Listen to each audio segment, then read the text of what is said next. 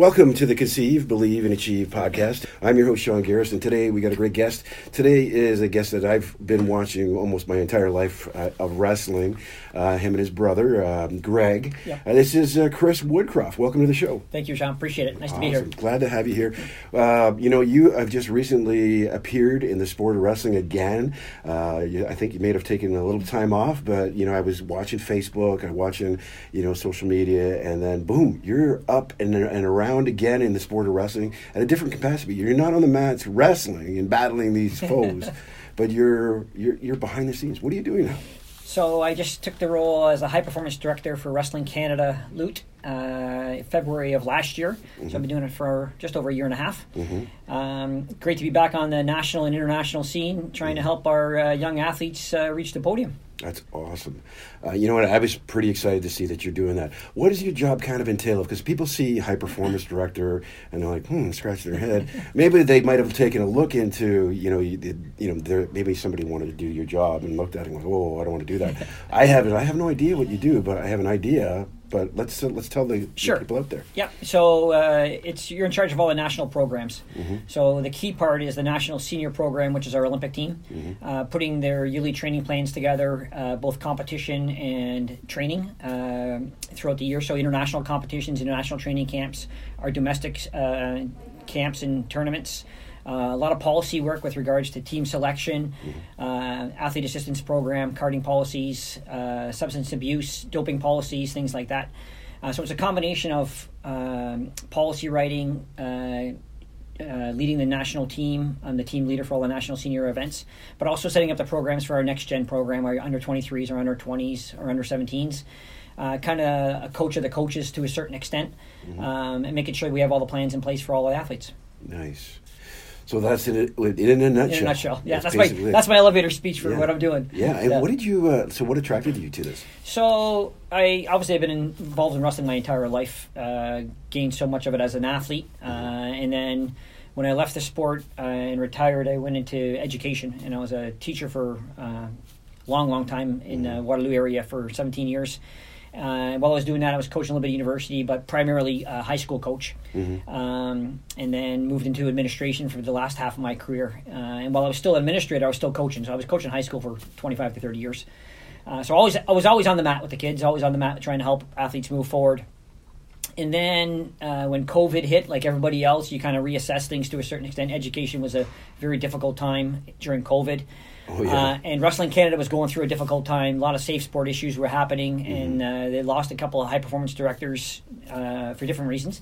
And I received a couple calls saying, listen, they're looking for a new high-performance director. What they needed was someone with a leadership experience and with a wrestling background. Wrestling is a unique culture, as we kind of only respect people that have been gone through a combative sport to a certain extent. Yeah. So so it kind of fit my role. I was finished off as a superintendent in education, so you're dealing with a lot of people, and a lot of policy work. So it's a combination of leadership and with the wrestling background, it was kind of a perfect fit. Mm-hmm. So I threw my name and my hat in the ring. I felt here's an opportunity for me to give back in a different way at the national and international level. And if they wanted me, I am who I am. I was right up front with them. Okay, here's who I am. Here's who you're going to get. If you want me, I'd love to do it. If not, if you can find someone better, please take them.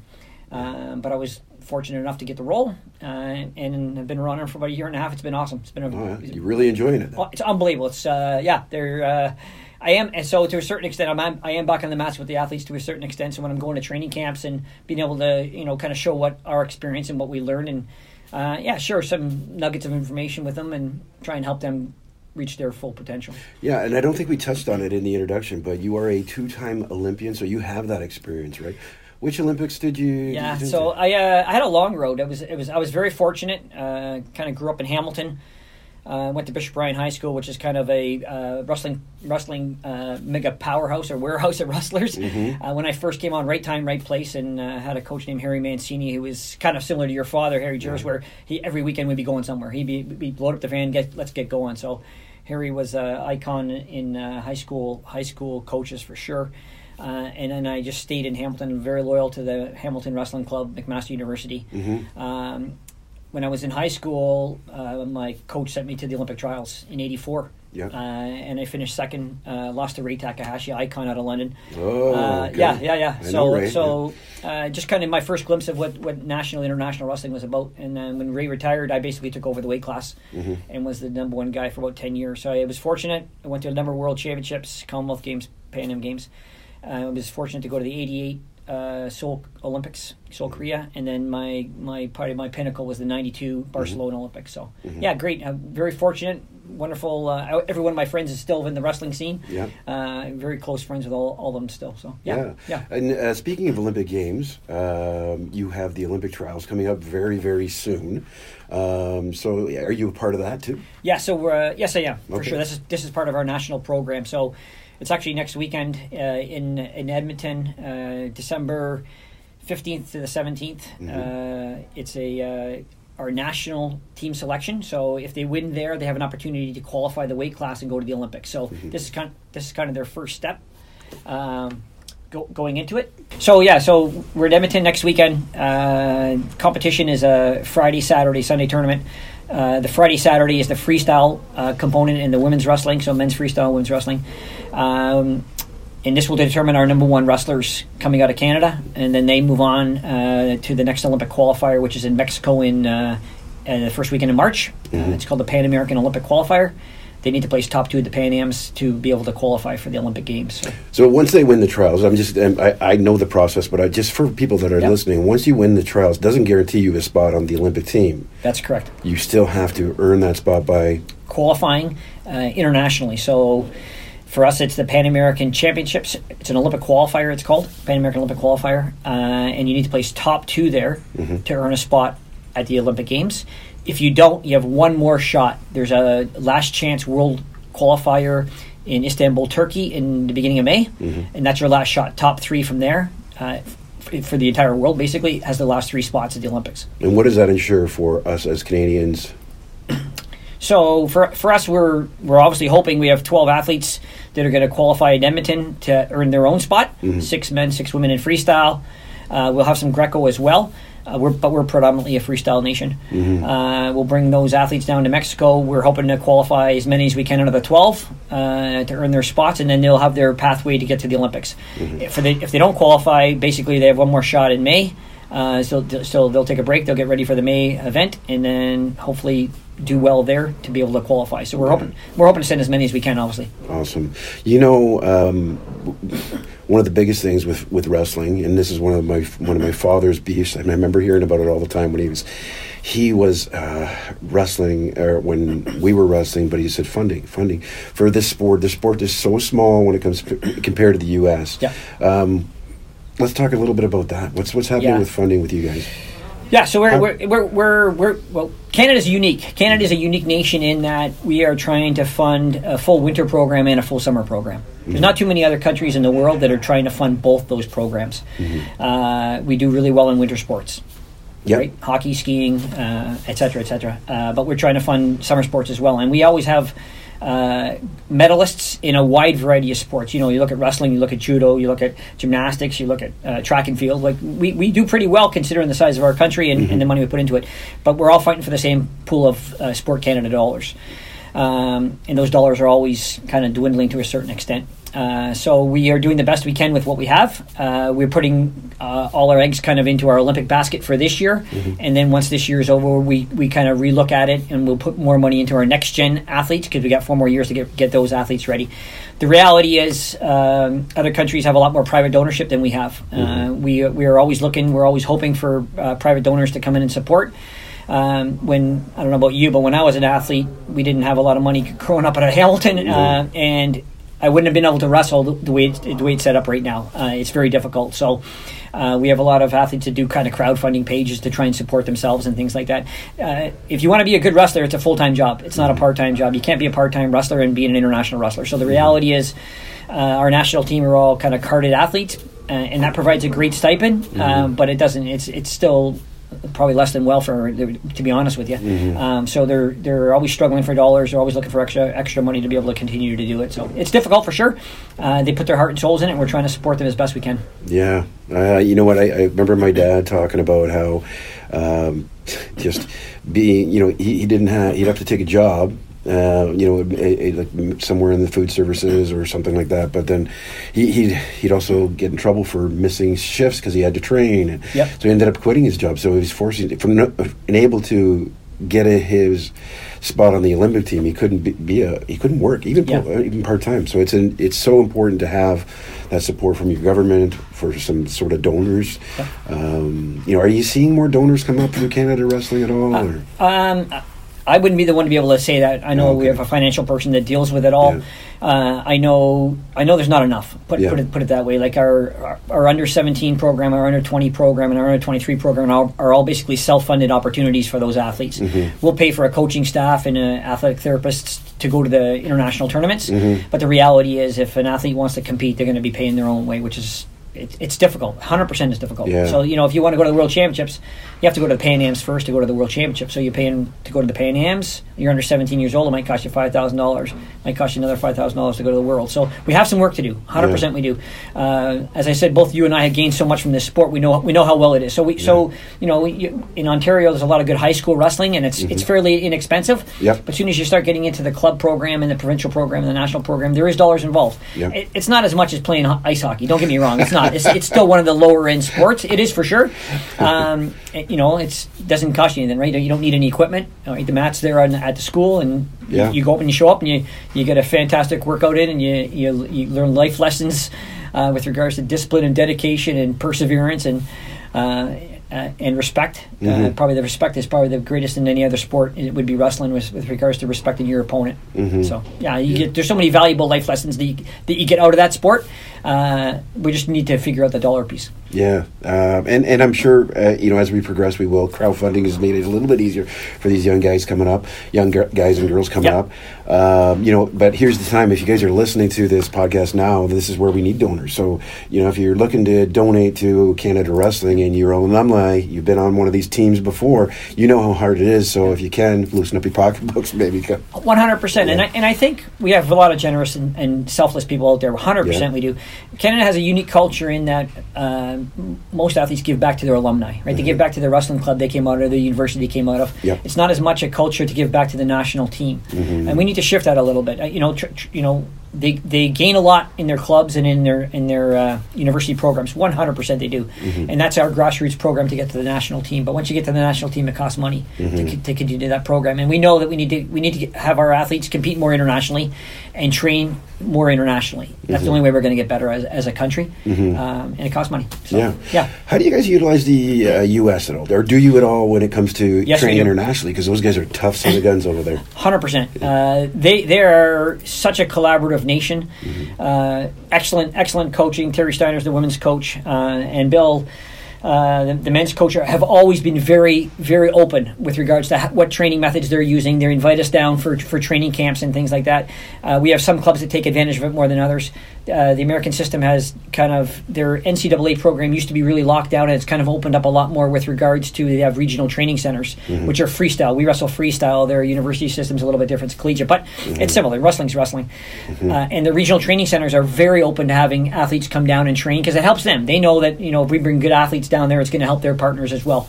There's certain times of the year they're going to lock down, leading into the World Championships or Olympics. They'll probably lock the doors a little bit, but they're really friendly. They're very, very giving of their information, of their knowledge, of their ability to help us share. So I'll give you an easy example. One of our former national coaches, Tanya Verbeek, was a long time. She's now the assistant coach at Iowa University, University of Iowa Hawkeyes for the women's program, and we had a women's World Cup camp there last year. 15 nations. We got invited probably because of her and Terry Steiner, and we brought our national team and our next gen athletes down there. Fantastic opportunity for those. Yeah. You drive to like your dad used to. We put them in put 15 people from the St. Catharines. I drove them there. Why not? 10 hours. Let's go. We'll get there and we'll get the benefit of a week training with the best in the world. So we need to take more advantage of those opportunities. Lots of clubs are doing a great job visiting national training centers in either Michigan or. You know what? I went to school down in the States, and the way they treat anybody. It's a hospitable nation. I guess some people don't think that. Maybe they're just preconceived. But once you get down there, there's some friendly people, and they want to help you. 100%. And wrestling's it's a small, tight community. It doesn't matter if it's nationally or internationally. The best part of me joining the national program is when I'm going on the international events and you're seeing people that either used to coach you or used to be competitors, and everybody's great. It's we're all trying to help each other. We are. There's no qualms about that. And with the with the internet, with the YouTube video, there's no secrets. Like the reality is, when our best is wrestling their best, we know exactly what they're going to do. It's just a matter if we can stop them or we can score on them. So yeah. Yeah. Well, the advent of the internet, it's kind of funny because I've been watching, those tutorials sometimes with different. I coach football, I coach wrestling, but you'll get on there now, and then there's a technique that Michigan State is using Michigan is using for their football wide receivers, and you're on there. You can see what's out there. So it's a great tool. We didn't have that when we were young. No, we did not. Yeah, we had those books. Yeah. I don't know if you remember that. You had to turn the pages and look, and there was drawings of the wrestlers. That's exactly right. But we always had some key coaches that knew they knew every wrestler inside and out, so they could always give you good instructions. But yeah, it's just. It's such an advantage for the wrestlers today. They know exactly what they're going to see going out there. But wrestling is one of those sports that I know you're going to do a double leg on me, but can I stop you? That's going to be the key, right? So exactly because you're training nonstop to do that. Let's turn the page a little bit, or turn the tables. Not turn the tables, but turn the page. Let's talk about your career. Sure. How did you start off in wrestling? Because you know what, wrestling's kind of a really tough sport to get involved with. I had no choice, so I'm just wondering about yours. Did you have a choice? I did have a choice. Yeah. But I'm one of 6 boys, and I'm the 4th of 6 boys. So you kind of grew up kind of fighting to survive in your house. That's just how it was, believe it or not. And East End Hamilton's a pretty tough area. Yeah. But I was also like a typical Canadian boy that I played ice hockey growing up. Okay. But I was never a big kid. So going into grade 9, I got cut from a high level hockey team, and that kind of closed that door on that sport. And I just right time, right place. Entered Bishop Ryan High School, and the coach Harry Mancini just kind of grabbed me in the hallway and says, you need to try this. And he was probably the best motivator coach I've ever met in my entire life. 100%. He's one of those guys that you'd run through the wall for him. That's just who he was. And he put his passion into his athletes. And we had a really good group of athletes going through at that time. So he recruited the best athletes in the school. Like he would go out and challenge the football players. Come on, I'll give this a try. See how tough you think you are. And we when I was going through the high school program, we were one of the top in the province. Oh yeah, I remember. So that's just and that kind of establishment has continued. Success breeds success. So right time, right place. And at the same time, though. A new coach started at McMaster University, a gentleman named Nick Cipriano, and he had just started there, and he had taken over the Hamilton Wrestling Club. So it was a perfect marriage in that once we finished our high school season, Harry encouraged us to go to the club. So we started wrestling 12 months a year rather than just a 4-month season. And that improved us leaps and bounds. So basically all the Bishop Ryan wrestlers started wrestling out of the Hamilton Wrestling Club. And I finished my high school career there and then moved on to McMaster University and wrestled for McMaster for the 5 years, at the same time wrestling for Team Canada. So basically, as I said earlier, as Ray Takahashi retired, I kind of took over that weight class and grew into it. So I was very fortunate to wrestle for Team Canada for 10 years. Lots of great experiences. As I said, what you miss more than anything is the training in the training room and with your buddies. You don't miss the cut and weight. You don't miss the competitions as much, but you do miss hanging out with your buddies on a regular basis and giving it everything you got to kind of reach the podium. So I was very fortunate. Had a wonderful career. I probably could have went one more Olympic cycle. I chose not to because I had a younger brother, Greg, that was in that weight class. Actually, him and I competed a couple times in the national final, believe it or not. Wow! But I was the older brother, so older brother always wins, sort of. All right, so yeah, it's kind of how it was. But Greg was ready to take over, so I stepped aside. I had an opportunity to train with him, and he was our representative at the '96 Olympics as well. Yeah. So. That's a pretty cool story, man. I got to tell you, some brothers would, especially that killer mindset. They say, no, I'm not stepping aside. You got to beat me. Yeah. But that's awesome for you. And he made the team. Yeah, he was number 2 in 94 and 95, and then he won the Olympic trials and qualified at the Pan American Championships and represented Team Canada at the 96 Atlanta Games, and believe it or not, both of us had the top finish at the Olympics for ourselves. I finished 8th in 92, and he finised 8th in 96, and we kind of matched each other, which is kind of pretty cool. So you got bragging rights. Nobody topped each other. That's right. That's right. None of the parents could say that's my favorite, right? that's right. Awesome, man. Yeah. Great story. Like that's pretty cool. I like especially again. I traveled the world with my dad, but I also had my brothers wrestling too. So I know how important it is to have, one somebody to look up to. I mean, I guess you didn't, but Greg did. And for me, it was just it's just the reason I joined this sport. I actually quit for a little bit. Well, maybe a year. Of course, my dad was pissed off, but then I saw my brother doing so. I'm like, geez, I better pick up where because I think it was in grade 9, I think it was, and everybody's going, hey, little Garris, are you gonna wrestle? And I'm like, no. That was Greg's response too. Oh yeah, yeah. Going into high school, Greg didn't play a lot of sports coming up to high school. He loved fishing. Mm-hmm. Right? He loved playing chess. Yeah. He was bound and bent he wasn't going to wrestle. But when you walked into the Bishop Ryan hallways, the wrestlers wouldn't let you not wrestle. That's just what it was. So so he had I think probably a difficult grade 9 year. But after that, he excelled at it. And once you're good at something, you enjoy it more. Right? That's like anything. Yeah. You know what? He came down to my dad used to take wrestlers from all over the province down to Arizona, California, and I believe he was on one of our Arizona trips. Yep. And I remember him. He was a good-looking fella. Yeah. And we were wrestling at these high schools, and the high schools were packed. Of course, down in the States, it's a little different, right? You get the auditorium sold out. There's a Canadian, and they said the Canadian national team. We're a team from Ontario, right? Yep. And Greg gets on the mat, and the girls just went nuts, right? I'm like, what? I want that to happen to me. Come on. Yeah, he was always the better-looking brother for sure. 100% he was. Definitely. He loved those trips with your dad. And we need to do more of those things now. That's the reality. Is we need to get our athletes on the mats more often in the States. Knowing that we can compete at the level. We have some phenomenal athletes. Like, we really do. We just have to make sure they get exposed to a greater extent. And your dad did a great job. He was so open. I remember my dad, so we're from Hamilton. I remember my dad driving my brother to London to meet him, at the White Oaks Mall and pick him up and get a van and get going. Those. Your dad is one of those rare individuals. He really is. And as I said, my coach Harry Mancini is one of those as well. We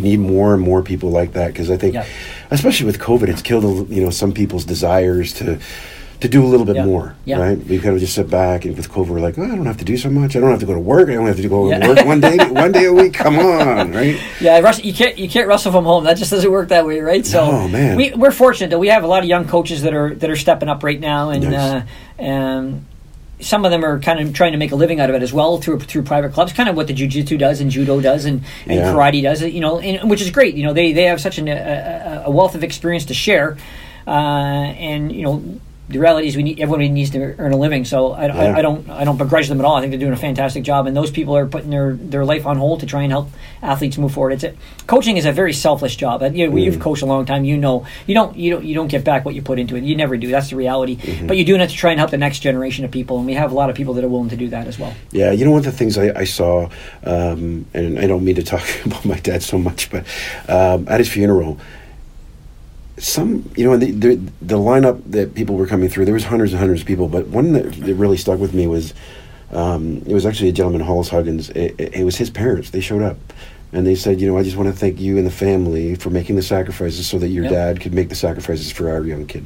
And, you said it's a thankless job. Yeah. Right there, again, it would have been nice for him to see that. But, hey, man, that's the effect that coaches have on kids. Yeah. And and sometimes that's enough, and I think that's where a lot of coaches do. That's why we do it, 100%. Yeah, 100%. You see the benefit. It's like I taught for a long time. Mm-hmm. Teaching is kind of very similar to coaching, and it's a pretty selfless job. You're not going to get rich teaching. That's the reality. But you are going to have an impact on the next generation of people, 100%. And we all, I'm sure we all had at least one teacher that made a difference in our lives. Yeah. Very similar to coaching for sure. Mm-hmm. Yeah. Well, let me ask you about some of the coaches you had. Of course, you've talked about Harry Mancini. What are the qualities in him that you've taken from him that you've kind of transferred into your own coaching lifestyle? Sure. I have definitely taken a little bit of everybody that I've had an interaction with. So once you're on the national team, you have a lot of different coaches that come and interact with you. Mm-hmm. And every coach has a unique personality, but also a gift as well. Mm-hmm. So Harry was a motivator. 100% he was a motivator. He built a really strong family dynamic. within our team, it was always us against the world. It was that idea that, you know what, don't worry about the officials. They're against you. You better go out there and knowing that you got to beat the opponent and beat the official. And I really do take that as a country, and that because we're a small country internationally, you're not going to get any breaks. So the reality is, you're going out there and you better beat the wrestler and you better beat the official. That's just that's the mindset you have to have.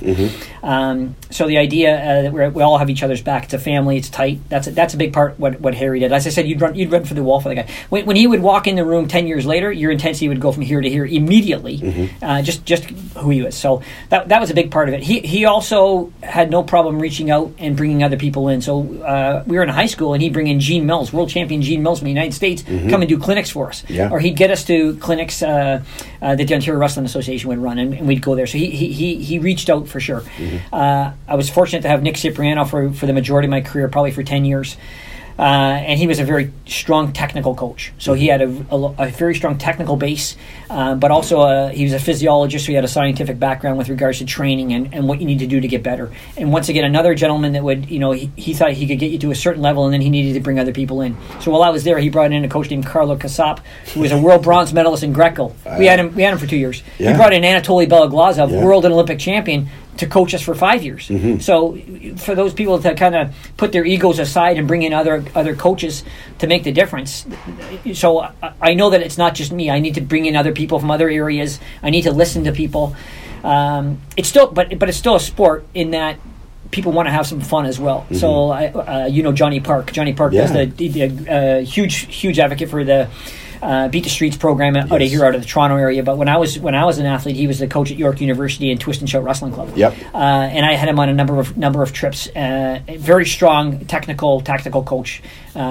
He's one that probably brought in the tactics of a match more than anyone else that I had with regards to a game plan. What's your game plan going into it? Not just you're going to go hope and win, but what's your plan to do that? So he brought in. He was a very strong tactical coach, and I saw the benefit of that. But he also saw the fun side of the sport. So once the event was over, made sure that his athletes were having some fun and enjoyed the experience, and it wasn't just all about work. So we worked hard, but we also played hard. So that was a big part of it as well. I'll give you two other coaches. We have so many good coaches in Canada, but the ones that I had as well. Mike Jones out of Simon Fraser University, who is American background, but his attitude that when you step on that mat, you're going to win. There's no questions. Like, it's not, I'm going to go try my best. Wrestling doesn't work that way. You're going out there and you're doing everything possible to win that match. That was his attitude. And Victor Zilberman, the Montreal coach, came out of a Soviet system, and very disciplined. You're working hard every single session. And we're talking, 12 to 14 sessions a week, and you're working hard in every single one, and more of a scientific discipline approach as well. But every room has a bit of a different culture, but they've all had world champions come out of their room. So you try and take a bit of everybody. We were talking earlier before we started, and I truly believe that we're not a big enough nation not to collaborate. We got fantastic coaches across we got Marty Call out of St. Catharines, you got Paul Ragus out of Calgary, you got Justin Abdu and Dave McKay out of British Columbia. Raj Verdi. You got David Zilberman, the younger Zilberman, Montreal. I could continue. But I'm saying every culture room is different, but we have to collaborate. We got to get our athletes wrestling together more often to be able to get better. We have a lot of coaches that are doing the right thing to get better. Stan Soga's out of Team Impact. He's been doing it for 25, 30 years. And every time I go on a professional development opportunity, he's on the call because he's trying to get better. That's just an example. But we have coaches like everyone's trying to get better. What they do to try and give every advantage to their athlete to be the best they have. And that's part of the why I started the Conceive, Believe, and Achieve podcast is for coaches, because I wanted them to see different styles of coaching, different people from different backgrounds.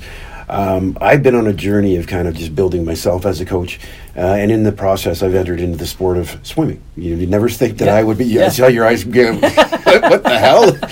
No, I don't swim, but I've been exposed to the University of Michigan's coach, Jim Richardson, who I've done two podcasts with, actually, and his philosophy and how he treats his swimmers, how he treats his athletes. He sends me books, he sends me,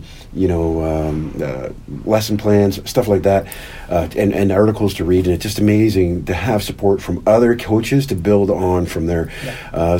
I like it when I hear about, like Stan Zogas, attending every one of the webinars or whatever.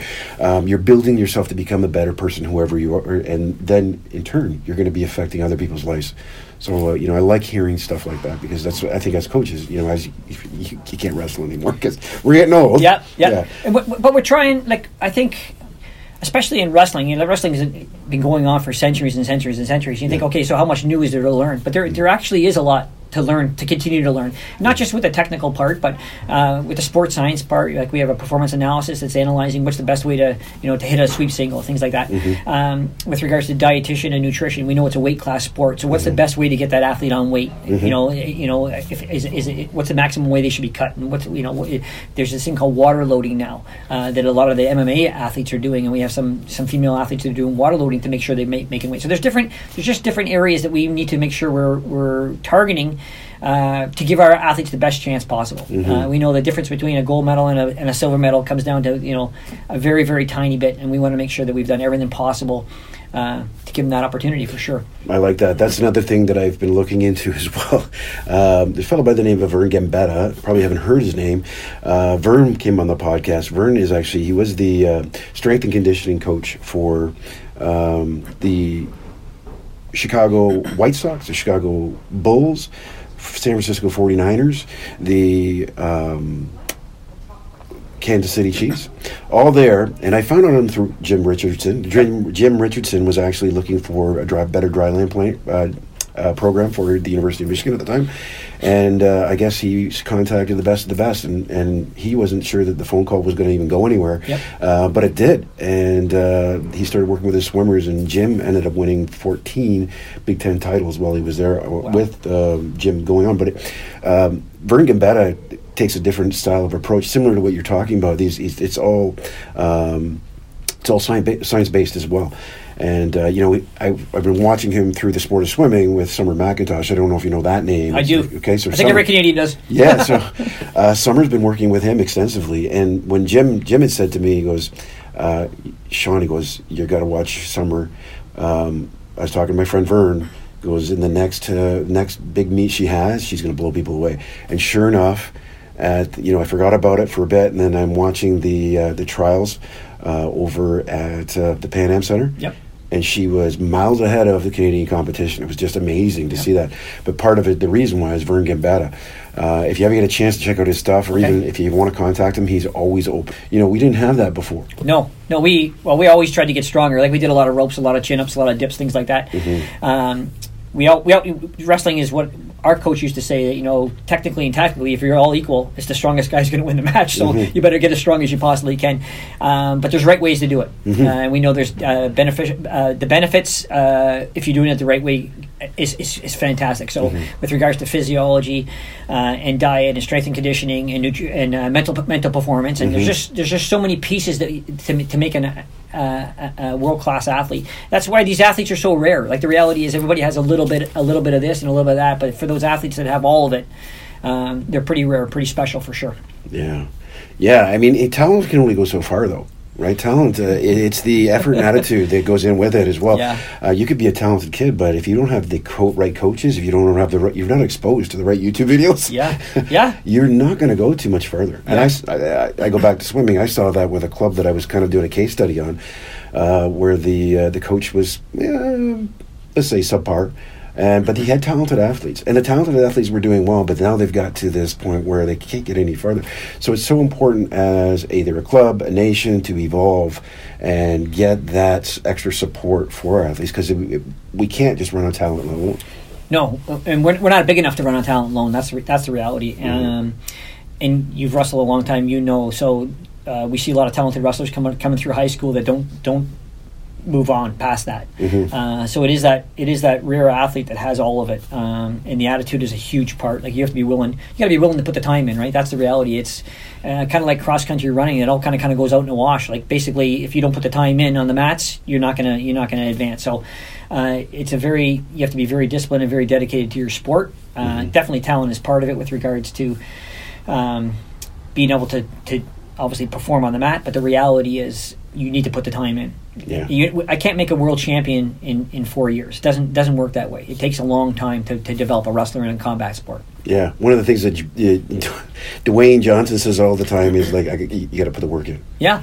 If you don't put the work in, what do you think? Yeah, I think there's an expectation with some people. I'm not saying all people, but there's some people that there's this, I'm going to get better through osmosis. Yeah. There's no magic pills in the sport of wrestling, that's for sure. No. Yeah. It's funny because when I send my emails to the athletes, I have a tagline that I finish off with, and I stole it from Daniel Agali, who was one of our Olympic champions, one of our rare Olympic champions out of Canada for wrestling, and it basically just says keep sweating, because the reality is you need to keep putting the time in. You need to keep working. That's the reality. That's the only way you're going to get better. So iron sharpens iron as well. Yeah. That's why when we talk about collaborating and we want athletes to train together. Like I want, we have some athletes that are, oh no, I can't wrestle with that person. He's my competitor. Well, the reality is we put him in the same room for a week. We're going to help each other get better. Iron sharpens our iron, right? That is the reality. We're all going to get better. Yeah, a week before the Olympic trials, we're not going to wrestle with that person. For sure you're not. You need to get ready for your event. But during the training camp sessions and things like that, we need to push each other. For sure we do. Yeah. Yeah. That's awesome. We're talking about iron sharpens iron. What is it? So, you got an athlete in a room, and you've got that happening, and they're getting beat up all the time. How do you deal with that? Because sometimes they can just go the other way. They can say, I don't want to take this. Yeah. As a coach. And I think it's sharing your own experiences that it's not a linear line. It's not a linear trajectory to get to the podium. The reality is there's lots of hurdles and lots of turns along the way, and there's dips in our training. Like it's not a smooth curve. It's not. So, but it also prepares you for life, because as we know, as you get older, you go through life, and there's hurdles and pitfalls along the way that as my one uncle used to say, the storm's coming. So you better get ready for it, because the storm's going to come for all of us. That's the reality. So to be able to help those athletes mitigate those very difficult circumstances, when they can do it on the mat or they can do it in the training session, they're going to help them do it in life as well. So I just think sharing the experiences that that you've gone through with regards to, it was never an easy road. Like nobody, probably with the exception of John Smith, of the States, who won like 8 straight world and Olympic titles. There's not too many athletes that are like that. There's not, and he lost a couple fights along the way. And it makes you reassess what you're doing. But the reality is, we learn more from our failures than you do from the championships anyway. So those difficult times, if you can get the athlete to reflect on what happened, kind of review, your plan leading into that event. So what went wrong? Why did it happen that way? And what did you miss? What can you learn from it? So we do a lot of that. We do a lot of iterative process with regards to it's like any other job. You got a task team that's going to go take down a gang. Right? You got a plan, you put it in, and it didn't quite work out. So why didn't it work out? And you reflect on that, and you say, okay, so we need to make some changes moving forward. Wrestling's the exact same way, right? How was your weight cut? How was your social events prior to the event? Did you get enough sleep? Who are you hanging with to get ready for it? So there's so many pieces. David Zillman's got a great line on Montreal. Wrestling, you can't really control a lot once you're on the mat. But you can control a lot outside the mat. You can control who you hang out with at night. You control what time you sleep. You control what you eat. You control how hard you're training. So there's a lot of things that you can control ahead of it, even though you can't control the outcome of that match. Yeah, the controllables versus the uncontrollables. You really got to, and that's what athletes should be focusing on, what they can control, because then the outcomes will follow. Maybe, Yes, that process idea, right?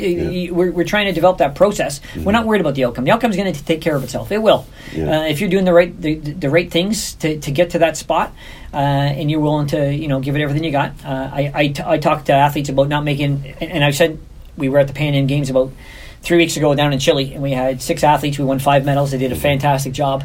And when we left there, I said, okay, now we're all going to the national trials in Edmonton in a week. I said, don't make it an if tournament. Give it everything you got. You don't want to walk away with that thinking, oh, if I would have did this, I would have did this, I would have did this. No, you've done all the work ahead of time. Just go show us what you can do now. Yeah. Yeah, got to put the work in. You got to put the work in. You do. Yeah. Yeah. But in it's similar to life. The reality is, we're going out to Edmonton. There's 12 spots. Mm-hmm. Well, I have about 120 athletes going out for those 12 spots. Mm-hmm. So there's only 12 athletes walking away that are going to feel really good Mm-hmm. walking out of that tournament. But as long as the athlete that gets second or third has given it everything they possibly can, they can still walk out with their head high, knowing they did everything they can. Mm-hmm. And it's like life, you know. Like you go for a job interview, that doesn't mean you're going to get it. You prepare as much as you possibly can to get that job. You've done all the background research. You've figured out who you're talking to. You've done everything. But there's other good candidates out there as well. So you know, if you don't get it, then you go reflect on, okay, what could I have done differently, and then you do it for the next one. So wrestling's the exact same way. Yeah, wrestling basically prepares you for life. It does. You know, the old adage. You know, for those that have wrestled, everything else is easy. Mm-hmm. That's the reality. You know, there's not much where you haven't blood, sweat, and tears through it. So you know, you got to go do a podcast. Well, that's okay. We can sit and talk, and so it's easy to get nervous, but as long as you've done your preparation ahead of time, you feel good about what you're going to do. You go do a guest speaker or a public speaking. Mm-hmm. Well, there's no one hitting you. There's no one. You don't got to cut any weight. Just go up there, talk. You've researched it. You know your information inside out. Yeah, I think I would agree that once you wrestle, there's nothing else kind of compares to it. Yeah, man, you're putting yourself through mental anguish as you step into the room because you know sometimes, okay, this guy beat me up yesterday. I got to go back and face him again today. Yeah. I'm going to try a little bit harder. Yeah. So it makes you actually, you know, you get that mindset, that wrestler mindset where, and it's that grit that they just chase after things. Yeah, and the part that I probably love about it more than anything is the humbling aspect of the sport. There's not, and you, Sean, you know that you've met a lot of wrestlers. There's not too many people that are not humble in this sport because the reality is, even in your own wrestling room, as soon as you step out of your weight class, you're going to get thumped. Mm-hmm. Yeah, I was a fantastic 52 kilo wrestler, but the guy at 57. Lawrence Holmes was the national champion at 57. Yeah. So as soon as I stepped out, okay, he's going to take it to me. And as soon as you one weight class above that, you got the number 3 guy, Eddie DiPolino, at 62 kilograms. So like the reality is, even in your own wrestling room, it's kind of hard to be very confident or cocky to a certain extent. When as soon as you step out of your weight class, you're going to get thumped. So that's what's great about our sport for sure. Yeah, you know, I've watched the UFC. Growing up, I watched the UFC, and there's a few guys that I used to wrestle against that, you know, that were in their high level, and you know, guys like Randy Couture and Dan Henderson. I would watch them because they were humble. Yeah. Nowadays, and I turn that crap on. I probably haven't watched one in about 10 years because I cannot stand the attitudes from some of the athletes. And I get it; they're trying to sell tickets. Yeah. But as a wrestler, to know that, you know, every time you step in on that mat, you know, you respect the individual, but then you prove it through your actions, not through your mouth. Yeah. 100%, and that's what's still great about international wrestling. Mm-hmm. The respect that the opponents have for each other. My favorite story is I was at the Olympics in '88, mm-hmm. And the Olympic final was between Russia and the Iran. Okay. Two countries that probably don't like each other too much, but the reality is the Russian was Sergei Beloglazov, Michigan coach. You're the Michigan coach. Yeah. And after the match, so Sergei beat the Iranian in the final. He probably beat him 8-0. Mm-hmm. The Iranian put Sergei on his shoulders and marched him around the room for everyone to see. Oh, wow. That he respected his opponent to that extent, mm-hmm. and honored what he did. Yeah. And that doesn't happen too often for sure in the sport, but the reality is we have to shake hands before the match. You have to shake hands after the match. You have to shake hands with the coaches. Mm-hmm. And everybody, it's a combative sport. You're giving everything you possibly can on the mat, but the high level of respect, once you're finished, it's amazing. It really is. Yeah. So yeah, I'm sure the UFC guys are trying to sell. That's a big part of it, and they've done a great job. You know, Dana White's done a great job with putting his business plan together and selling it for sure. That's not who we are. That's the hardest part for us, is that we're not humble, especially Canadians. It's very difficult for us to sit and talk about ourselves. Like, it really is. Yeah. And we say sort of everything. Yeah, 100%, right? Yeah, that's for sure. Yeah, you know, and again, I like guys like Randy. I enjoyed watching, but that's with that model there that they have, where they just produce the big mouths. I mean, they did it with Randy. They did it with Dan. These guys weren't jerks. Yeah. So I mean, just for me, it turned me off the entire sport. I think because my wrestling base, because of that respect for, you know, the opponents or for the sport in itself, it seems like it's just. Yeah, but I'll give you a challenge to that one. So, and once again, he was Canadian. So George St. Pierre, Yes. UFC, phenomenal at UFC, very humble individual. Yes. He still goes out to the Montreal Wrestling Club and trains with the Montreal Wrestling Club wrestlers. Yeah. He likes to stay in shape, obviously, and has given back a lot to that club because that's where he got a lot of his wrestling base out of. But a very humble gentleman, very giving, he would sit down and talk to you in a heartbeat. That's just who he is. Just a very nice gentleman. Yeah, and I heard didn't he come out?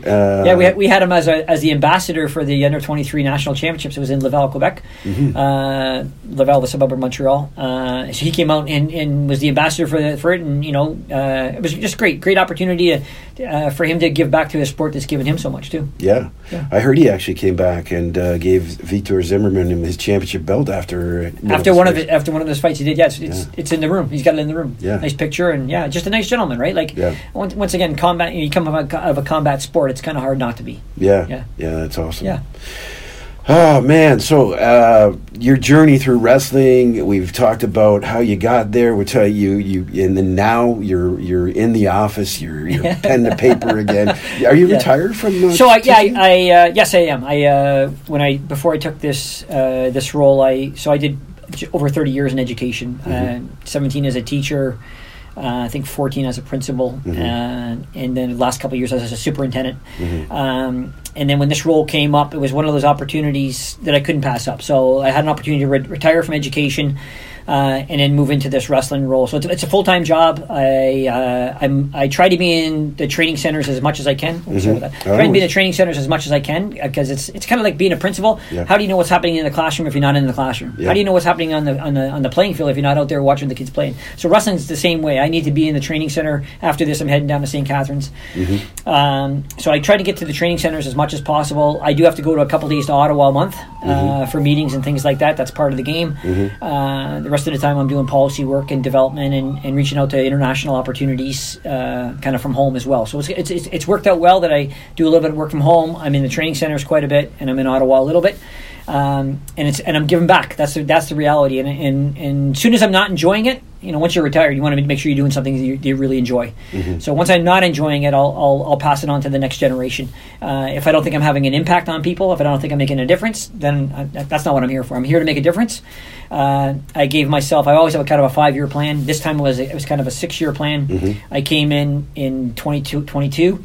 I have 2 years to get to the 24 Olympics. You can't do a lot in 2 years, but I think I can make a difference by the time 28 comes around with regards to making sure that we have the right culture in our sport, the respect level, the psychological safety in all our wrestling rooms, the athlete wellness, but above all, we're trying to put kids on the podium. So it's that kind of a holistic athlete development. I'm personally not really worried about the medals. Like I'm not. I think they'll take care of themselves if we do it the right way. And we're trying to make sure that we're treating our athletes holistically, making sure they develop as good people, good citizens, are willing to give back, are going to become phenomenal leaders, community leaders. The medals take care of themselves. They really do. Yeah. But we have to make sure we've created that culture of collaboration and respect and gratitude. We're so thankful to be in a sport that gives us so much and the opportunity for us to give back. How would you not want to do that? Yeah. Exactly. That's awesome. Yeah. Well, Chris, man, thank you so much for coming on the show. I know it was hard to get you in here because you are so busy. I mean, we were talking about scheduling, going back and forth. But I'm so thankful that you stuck with it and wanted to come into the studio. I like it better when we're in the studio. Sometimes we'll do it on WebEx or whatever because the distance. But thank you for coming down and telling us about your new role, and telling about, of course, who you were as a wrestler and what you did, because I think that's an important thing, too, is I think we need more stories like yours coming out, stepping up for your brother. Yeah. I mean, I love that in itself. Yeah. It speaks volumes about your character. Thanks, Sean. I appreciate that. I hope your listeners kind of tune in next week. It's out of Edmonton. It's on that Flow Wrestling channel. Okay. And then coming out of March in Mexico, you're going to see some of our. We have phenomenal athletes. Like honestly, we do. We have some on the women's side, some very deep weight classes. The one weight class has 3 world bronze medalists in it. Like we have some deep weight classes. We're going to put some phenomenal athletes onto the national team that are going to be bidding for international Olympic spots, Yep. and then we have a few that are going to be shooting for medals for sure. So yeah, it's going to be an exciting year. Yeah, I'm looking forward to seeing Yeah. it. I really am. This is I looked at the Canadian website, Canadian Loot. Canada Wrestling Loot. Canada Wrestling. It's changed since I was there, Yeah. right? So, but I'm looking at the website. I was looking at the team the other day, and I'm like, okay, man, there's some tough kids on there. So I got to say kids because I call them kids too, and I feel bad because they're all grown people, like they're grown women and grown men, but because they're still my daughter's age, it's like, oh, these are still kids to me too. So I treat them that way. Is your daughter wrestling at all? Or? No, I have two daughters. Without getting into too much, they took the field hockey route. They were on the national field hockey team. One girl was on for 10 years. One girl was on for 5 years. Yeah. They had wonderful experiences. They've both retired from the sport. One's a teacher and one's going into optometry. So they're great kids and great mentors at home too. Great mentors at home. Yeah, for That's sure. awesome. Awesome. Well, thank you, Chris, so much. I really appreciate it. And